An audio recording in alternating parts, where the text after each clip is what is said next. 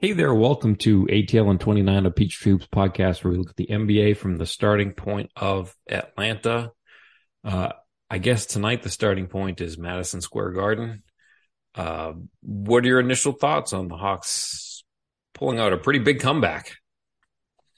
Yeah, this game was off the rails. I mean, in the second quarter, it looked uh, not exactly like, but it looked a lot like the Raptors game, where man, they just couldn't get kind of their spacing worked out, and maybe it was a little bit of fan trauma from the Raptors game, and Trey had 10 turnovers. Because I remember one time looking like at the box score, like they must have 7 or 8 turnovers. They only had three, but they felt like 7 or 8 because they were feeding the Knicks energy and giving the Knicks some easy buckets and things like that. But it's kind of interesting to me because I've been getting a lot of questions about, like, is Nate part of the issue when things aren't going well? And I finally teed up some thoughts during halftime, put them out on Twitter. But then Nate went made an adjustment in this game and put them in a matchup zone. It wasn't just a zone. It was very important. It wasn't just a zone. It Right. was a matchup zone.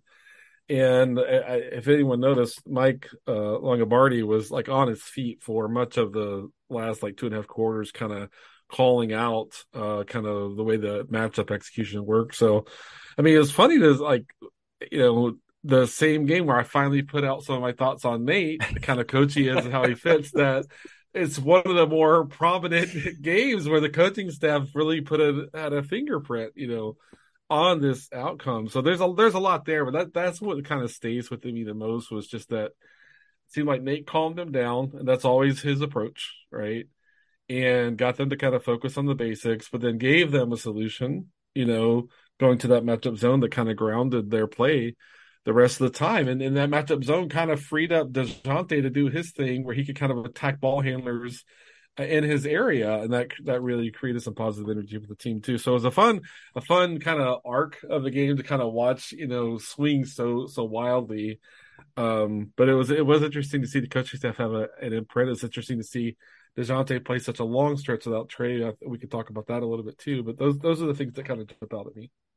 Yeah, they gave you no leeway whatsoever because you were like, I'm going to share my thoughts at halftime, and this was like around the end of the first quarter, and like Right. that's when the change came, like right away. You didn't even like get it onto I don't want to say onto paper because it's in the ether somewhere, but Right. you didn't even get the tweets out, and they had already kind of made that adjustment. Yeah, I mean, I to me that what I put out is largely true. Like, Nate is, when things aren't going well, it's going to be calm down, focus on the basics, focus on the fundamentals, do your job, focus on doing your job. He's not going to be like a Nick Nurse type that's putting him in a triangle and two for 8 possessions and then switching them back to a box and one, then back to man in short shot clocks. It's never going to kind of be Actually, that they did do that dynamic. once tonight, didn't they? Like some deflection or something, and then they got late in the shot clock, and they kind of And went they man. scramble back to a man, right? Yeah, Yeah, they did do that one time. But I mean, Nick Nurse will change it up every bit. I mean, because I'm yeah. exaggerating a little bit, but I'm choosing a coach that's on the other end of the spectrum on purpose, But I thought it was important for me to mention, like, the game the Hawks won versus the Sixers in the playoffs 2 years ago. That doesn't happen if the Nate doesn't maintain calm with his team and kind of keep them focused and encourage them to be focused. So I stylistically like a coach who will mix up schemes and X's and O's, because that appeals to the way I watch a game. And it's not fair for me to judge Nate good or bad through the prism like through which I like to watch a game. Lots of coaches have Nate's approach and have had success with it. And so I wanted to be sure that I kind of say, hey, this is what the watching That's experience fair. I enjoy, but that's a separate thing from that. And for sure tonight, a key was, you know, this doesn't have to be the Raptors game all over again. We can steady ourselves, find our footing, stay calm, stay focused. And that was, in my mind, I would think, just as big of a deal as getting into the matchup zone, which was a solution that a coach came up with that I called a guy who's not a solutions coach. So So I so as a differentiate for a moment. The matchup zone versus zone. What are you looking for when you see a matchup zone? What's your telltale sign that that's what they're doing? you still have to account for a man for sure. In a traditional zone, not matchup, you're really covering an area. of the floor. I think a lot of coaches like matchup for that reason because you're still executing to a large degree man principles. But you're not doing switching decisions. You're taking the guy closest to you in your area and then communicating. So like a matchup zone requires heavy communication, much more so than in the zone. Not that a zone is a non-communication kind of scheme, but a lot of the things that coaches want their team to do when they need to kind of double down on their fundamentals, the matchup zone gives you that chance. Communicate, stay connected, stay focused, work together. And then there are times when the offense will still go to a high screen and roll, the center will decide, I'm going to go up there and let someone else replace me or not. And there's still some decision making, and it requires a lot of engagement and communication. So from a kind of a cerebral perspective, it calls on you to do a lot of calls on your habits a lot that coaches want to see. From a scheme perspective, I think it simplified what they were trying to do and allowed them to kind of own the paint a little bit more. All right. As good as this game was, like for the Hawks, and the comeback was good, I felt like they got some good fortune. Like early in the fourth quarter, I think Aaron Holiday got the Hawks' first basket. These were in the minutes of peril because the Hawks had a reasonable size lead. Trey's out with the eye injury. DeJounte can't play 48 minutes. God knows what he played, 43 or something. He played a lot of minutes. But at this, for 2 minutes at the start of the fourth quarter, the Hawks had to tread water with no Trey and no DeJounte. Aaron Holiday, runs a pick and roll, and I think he just kind of pulls up from 17 and hits one. And then it got a little bit chunky, and I think about a minute later, the Hawks got to stop, and then it wasn't even a transition basket. They're just kind of coming down the floor, and DeAndre Hunter, realizes when he gets 25 feet from the basket, he's like, you know what? I don't think anybody's guarding me. And he just kind of runs to the basket, and they get him a layup. And it's like, the Hawks should thank the heavens for that kind of basket because they really needed it in that moment just to bridge those 2 minutes. But, thinking about these games, the game with Milwaukee, the game with Toronto, tonight's game with New York, especially early on, like I'm still really concerned about the bench offense. Like obviously there's still no Bogey. That's a huge caveat. But even when Bogey comes back, somebody else could be hurt. It just doesn't seem like they have enough to make the offense work. And it feels like players are in some roles that they really shouldn't be in. Like, there's a whole lot of Aaron Holiday handling the ball with DeJounte out there that just, I don't know.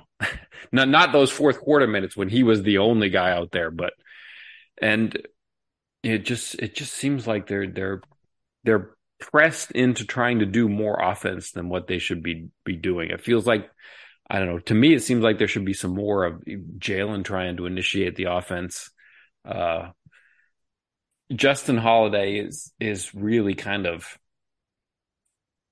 it feels like there are too many times when he is pulling up from 18 feet with like 14 seconds left on the shot clock. And it's like, that is, it's not just me saying that's a bad shot. I think according to the tenets of Nate, that's a bad shot because he's always talking about, well, we want to go early or we want to go late. We want to get to our third and fourth options because that's when you're getting to a good shot. And it's like, dude, on that play, Justin's the second option. It's not a high value shot. He's pretty good at that shot, but it's on this particular team. And you're going to look at if anybody looks at the numbers, the Hawks are as much of a mid-range team as any team in the entire league. That's a shot that Trey should be taking and DeJounte should be taking. And it just does not seem like a shot that they need from Justin Holiday. Yeah, I mean, I agree. I wonder sometimes to myself, do I just need to give that group more time? Because it's a whole new group, right? It's a completely new group. So, might some of that come? I think the one thing that they can kind of hang their hat on, at least now, is that, and I know we're going to talk about this a little bit, but when DeJounte is on and Trey is off, DeJounte just, he is relentless. He just pushes the pace and attacks and attacks and attacks. And I just wonder if the rest of the guys there are going to, in time, kind of learn how to play off of DeJounte's attacking style a little bit more. I recall in The Milwaukee game where I thought the Hawks played really well, you know, Justin had like two really good timely cuts. I think they were both in the third quarter that created some really important baskets for them to keep the Bucks from getting like 10 points up to like 15 or whatever it was. And to me, when DeJounte's being aggressive, I think it opens cutting lanes. It opens a swing pass, not always that first pass, but that second pass to an open shooter. And like Jalen's been pretty solid as the second guy catching that swing pass. So but Jalen has almost no experience, and Aaron and Justin played together underneath, but that was with kind of built around Victor Oladipo. I think most of the time that they were there and such. So I think the group deserves some more time. And I think that what is likely to come as a general formula to work for the group is build everything off of DeJounte's attacking style. Crash the boards when he collapses two or three defenders. Let him and Okongwu kind of get some rhythm going there, and Justin cutting, and then Aaron's one of the better catch and shoot guys on the team. Yep. So there maybe times they need to put him in the corner instead of having him up out of the corner, and Justin up high has the cutting lane. So there's some mechanics to work out there that I hope that some repetitions and some more time will kind of give them. That group will for sure be at their best when they're creating turnovers and creating fast break points. But you have to be functional in the half court, as we all know. And I think if the rest of the group could just get used to the kinds of opportunities that are created when DeJounte attacks, that'll hopefully come along a little bit. What do you think? And the answer may be the same. Hey, more repetitions, but what do you think of DeJounte's pick and roll passes to his big to this point? Yeah, I think his passes are good. I think he has great feel. I think he has a great feel for where the passing lane, the passing angle.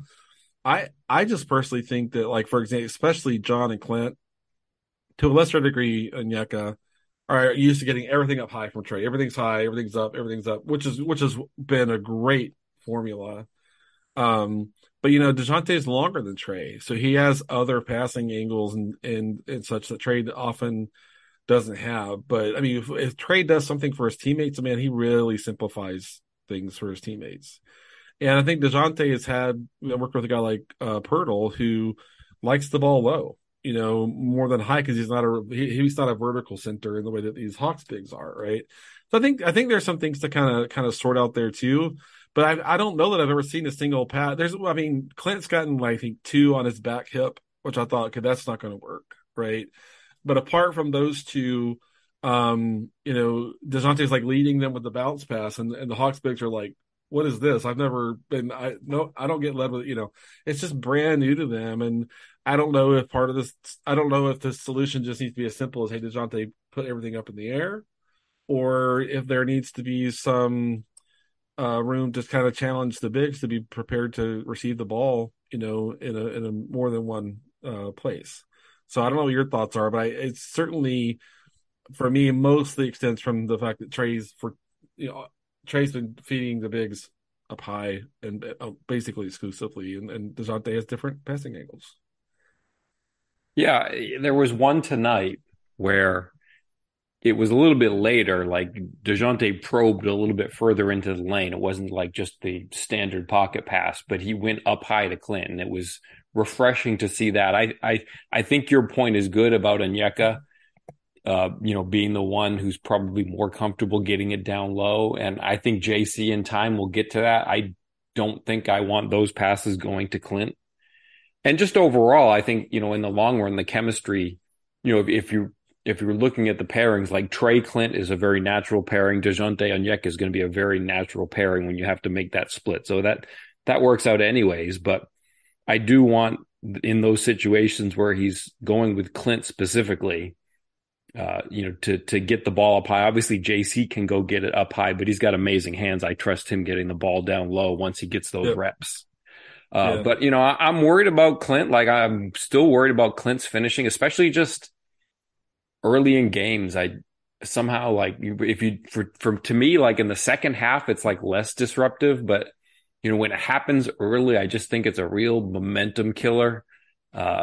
Either, if he smokes a bunny at the rim, or if he, takes a foul and goes 0 for 2, 1 for 2, or, maybe 0 for 2 and 1 for 2 in the same quarter. Like those are kind of tough to take. They're kind of momentum killers. Like, and for everything that he adds on defense,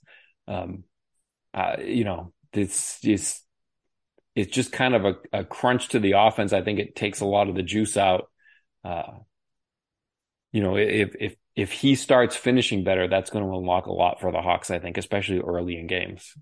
Yeah, I agree. I think I'll get them a more steady start. A couple things there. One is you also have the factor of when he's missing right at the rim, and it creates a rebound for the team. Instant, yep. It's transition defense. It's a 4-point swing, right?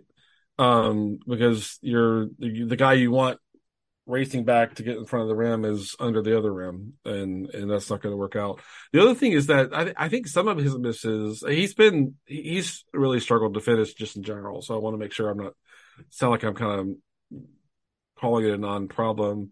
But the other issue is that Trey and DeJounte's attack angles are different. Like Trey, when you're not in the pick and roll, Trey wants his big behind the defense, and he wants to attack the middle, collapse, and have that simple lob that's there. DeJounte tends to attack from a wider angle. And that usually creates where you want really the big kind of starting closer to the nail and then collapsing down behind the defense from the other side. And I think that's a big change as well. I think a lot of times some of his misses are DeJounte attacks from the side. He ends up basically under the backboard or pretty close to being under the backboard. It doesn't really have the kind of space you want him to have there. So, I find myself asking myself the question, like, does this just need more time or repetitions and things like that? We know Nate's trying to line up as many minutes for Trey to have Clint on, and I think that's smart. But Clint, when Trey and DeJounte are both on, that's where Clint has got to be more functional offensively for me to kind of make that work, because they are but collectively so good at attacking the defense. But I just think for all the nuance Clint has as a screener and up away from the basket, it seems like he's lacking a little bit of nuance, especially when DeJounte has that different attack angle tendency than Trey does. That's fair. In looking at tonight's game, do you think the Hawks will play zone more just because DeJounte looks so comfortable in it? Like you might, it's not just, hey, maybe this works well against the Knicks, but just like, hey, maybe this just really suits him well. I know the Knicks have a lot of left-handed players, and that whole right side that he was on just, it's like, why are you going there? No, that's like throwing at the shutdown court. Go to the other side of the floor. He's going to take it from you. What are you doing? Like, if you're a Knicks fan, right. It's like he just owned that whole side of the floor. Like, do you look at that and say, sort of regardless of the opponent, or in most situations except a special few, do you want to see that kind of a look on most nights? We all know Nate is, I use the word stubborn, I think another person might say he has a strong conviction to, the way he wants teams to operate. So I guess I'll be a little surprised if they break out a lot. What's interesting to me is that, and I wonder if there's a connection here, that Nick Nurse, earlier in the week went to his zone when two of his key guys got in foul trouble. And a lot of NBA coaches do use the zone to manage through foul trouble, right? And DeAndre got back in foul trouble in this game, and John, I think, was approaching some foul trouble at one point tonight too. And I was like, was he like, oh hey, I recall from Monday, that this was a solution, So it wasn't. I mean, I haven't listened to any post game, but yeah, Nate said that they had a good day of practice with the zone yesterday, so good. They very deliberately had this one queued up, I think, for this particular game. Yeah, and then I also wonder, like, was that a rebounding solution? Because the Knicks are just absolute monsters on the offensive glass. generally speaking, it's harder to rebound in a zone because you don't have a one-to-one kind of assignment. But in a matchup zone, again, that takes you back to that man principle, and that could have simplified their rebounding situation too. So, yeah, I guess my answer is we'll have to see, which kind of is a not so fun answer, but it kind of What would you do if you were the coach, Coach Glenn? I think it's a great solution. In some cases, like to manage through some of Trey's limitations on defense, to stabilize the defense when the other team's kind of getting into the paint a lot. In that you have to say the Hawks looked comfortable tonight, kind of in that. So, as a coach, my tendency is if my team looks comfortable with something, I'm going to have a little bit of a tendency to give them the opportunity to work with it. Will Nate do that? We'll have to see. I had shared when he hired Mike Longobardi that he's a defensive specialist, and is Nate going to let him kind of be a little bit of a defensive coordinator type in the way that some NBA coaches do? And was this Mike Longobardi kind of having an imprint on this? I wonder how much of that practice he ran, around that, because he typically is kind of a guy that organizes the defense and stuff. So, I feel like one of the deficiencies potentially the last few years was, when they lost Melvin Hunt and they lost Chris Jent, I thought those were two guys who brought a lot to kind of real time, kind of helping with decision making. And I thought Lloyd Pierce really empowered Melvin Hunt a ton, during that time. And I thought last year, just a lot of turnover in the coaching staff. I thought it was a big adjustment kind of season for them. I don't want to call any of those bad assistant coaches. It's everybody has different things that they bring, but I wonder if there's a little bit more of a mix. And I feel like last year we wouldn't have seen this kind of what feels like an aggressive adjustment in the middle of the game. And I wonder if the kind of the assistant coaching staff mix and Longobardi's presence and specifically brought that forward. And if he was assertive and said, why don't we kind of get into this, or why don't we prepare ourselves to kind of go to this? So I'm always fascinated to kind of see how even things like a shakeup and a different mix of assistant coaches kind of impacts the way games are managed. And it felt different to me than anything we saw at 80 Point last season. And I wonder if it kind of, at least to some degree, extends from that potentially. I'm curious about that. Fair enough. What have I failed to ask you about? Is there anything left? I feel like I felt like Aaron Holiday was a really big factor in this game. When Trey went out, he's a good shooter. He's destructive on defense too. Yeah, absolutely. Yeah, and we have to mention the chase down block on Obi Toppin was just. Yeah. I saw him trailing the play and I thought, what is he going to do? And then he did that, and I was like, "Wow!" I mean, he's a serious athlete, He is not tall, but he is aggressive. He is like confident, and maybe there's something to having two older brothers, in the league before you ever get there. And we know those guys, are connected to LA, and he's probably been in runs with NBA players since he was 14, right? And that's a factor there too. But I mean, the presence he had in this game, I think just was massive tonight. And he was kind of a bit of an extension of DeJounte. Some of the things that DeJounte was doing to really create havoc and bring some composure and then some swagger kind of back to his team, that Aaron kind of was an extension of that. And I thought that worked really well. And hopefully, as we know, those guys, a good number of Aaron's minutes will come with DeJounte on the court. And hopefully those guys can kind of continue to be that way. Two off days, which must feel really good to the team to get a couple off days here to prepare for the Pelicans, a team that you and I were both high on entering the season. So the Saturday game will be a real challenge. Jonas Valanciunas is a nightmare for what he has wonderful games for the Hawks. We talked about CJ McCollum; he's really skilled. A lot of defensive talent on that team and stuff. So it kind of feels like the defensive aggressiveness we saw the last 2.5 quarters tonight. The Pelicans bring that like 48 minutes every single game. So it's going to be interesting to see the Hawks kind of they can come out and have a stronger start. And kind of go from there. But it's kind of funny because I think back to Milwaukee, they got to the first 4 minutes with a really strong start, and then sometimes it looks like they get a little. They're like, okay, this is coming a little bit easy tonight, so we're good. It's like, this is the Bucks. You can't. You're up 11-4. You can't even take it down 1% or 2%. But I think the Pelicans game is going to be one more really, really good test because of the way that they play with defensive intensity the whole game and throw just so much unique, different kind of players. Like Zion is like nobody else in the league.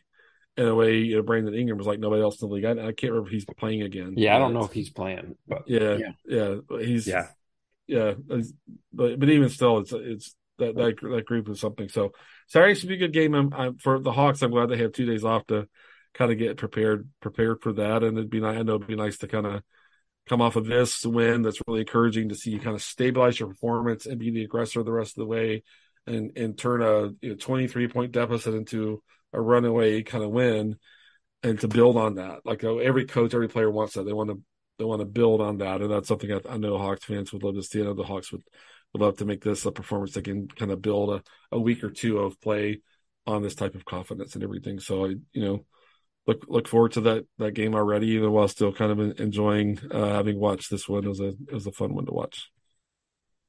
Yeah, it's I'm super high on the Pelicans. The West is so wide open that when I just had to pencil in a name for who's going to be in the finals from the West, I put the Pelicans. Like I think they're the team with the fewest flaws, which, it's always hard to pick a new name, a team that really hasn't been that far in the playoffs in recent years. But they have a lot of solutions when they need them, I think. But they do, and Willie Green's he is a good. The way he managed his first real postseason, was just astonishing. And so so that they have a bright future for sure, and they have good draft capital still, to work with. Every time they beat the Lakers, for example, they're helping themselves. So it'll be good, but yeah, that should be one of the more fun games on the season, I think, and it's a Saturday night. And hopefully that'll be a full house and a great game. I'm expecting a good one. Yep, and I'll have to keep an eye on the injury front. Good news and or bad. Like Trey returned to this game, so it seems like he's probably on track to play on Saturday. But I guess officially it was a scratch of the eye and not just of the eyelid.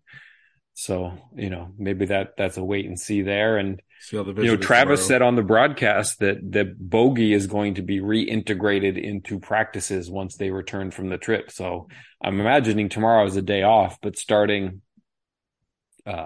losing track of days here, Friday, I think, he's going to be at least in some part of the practices.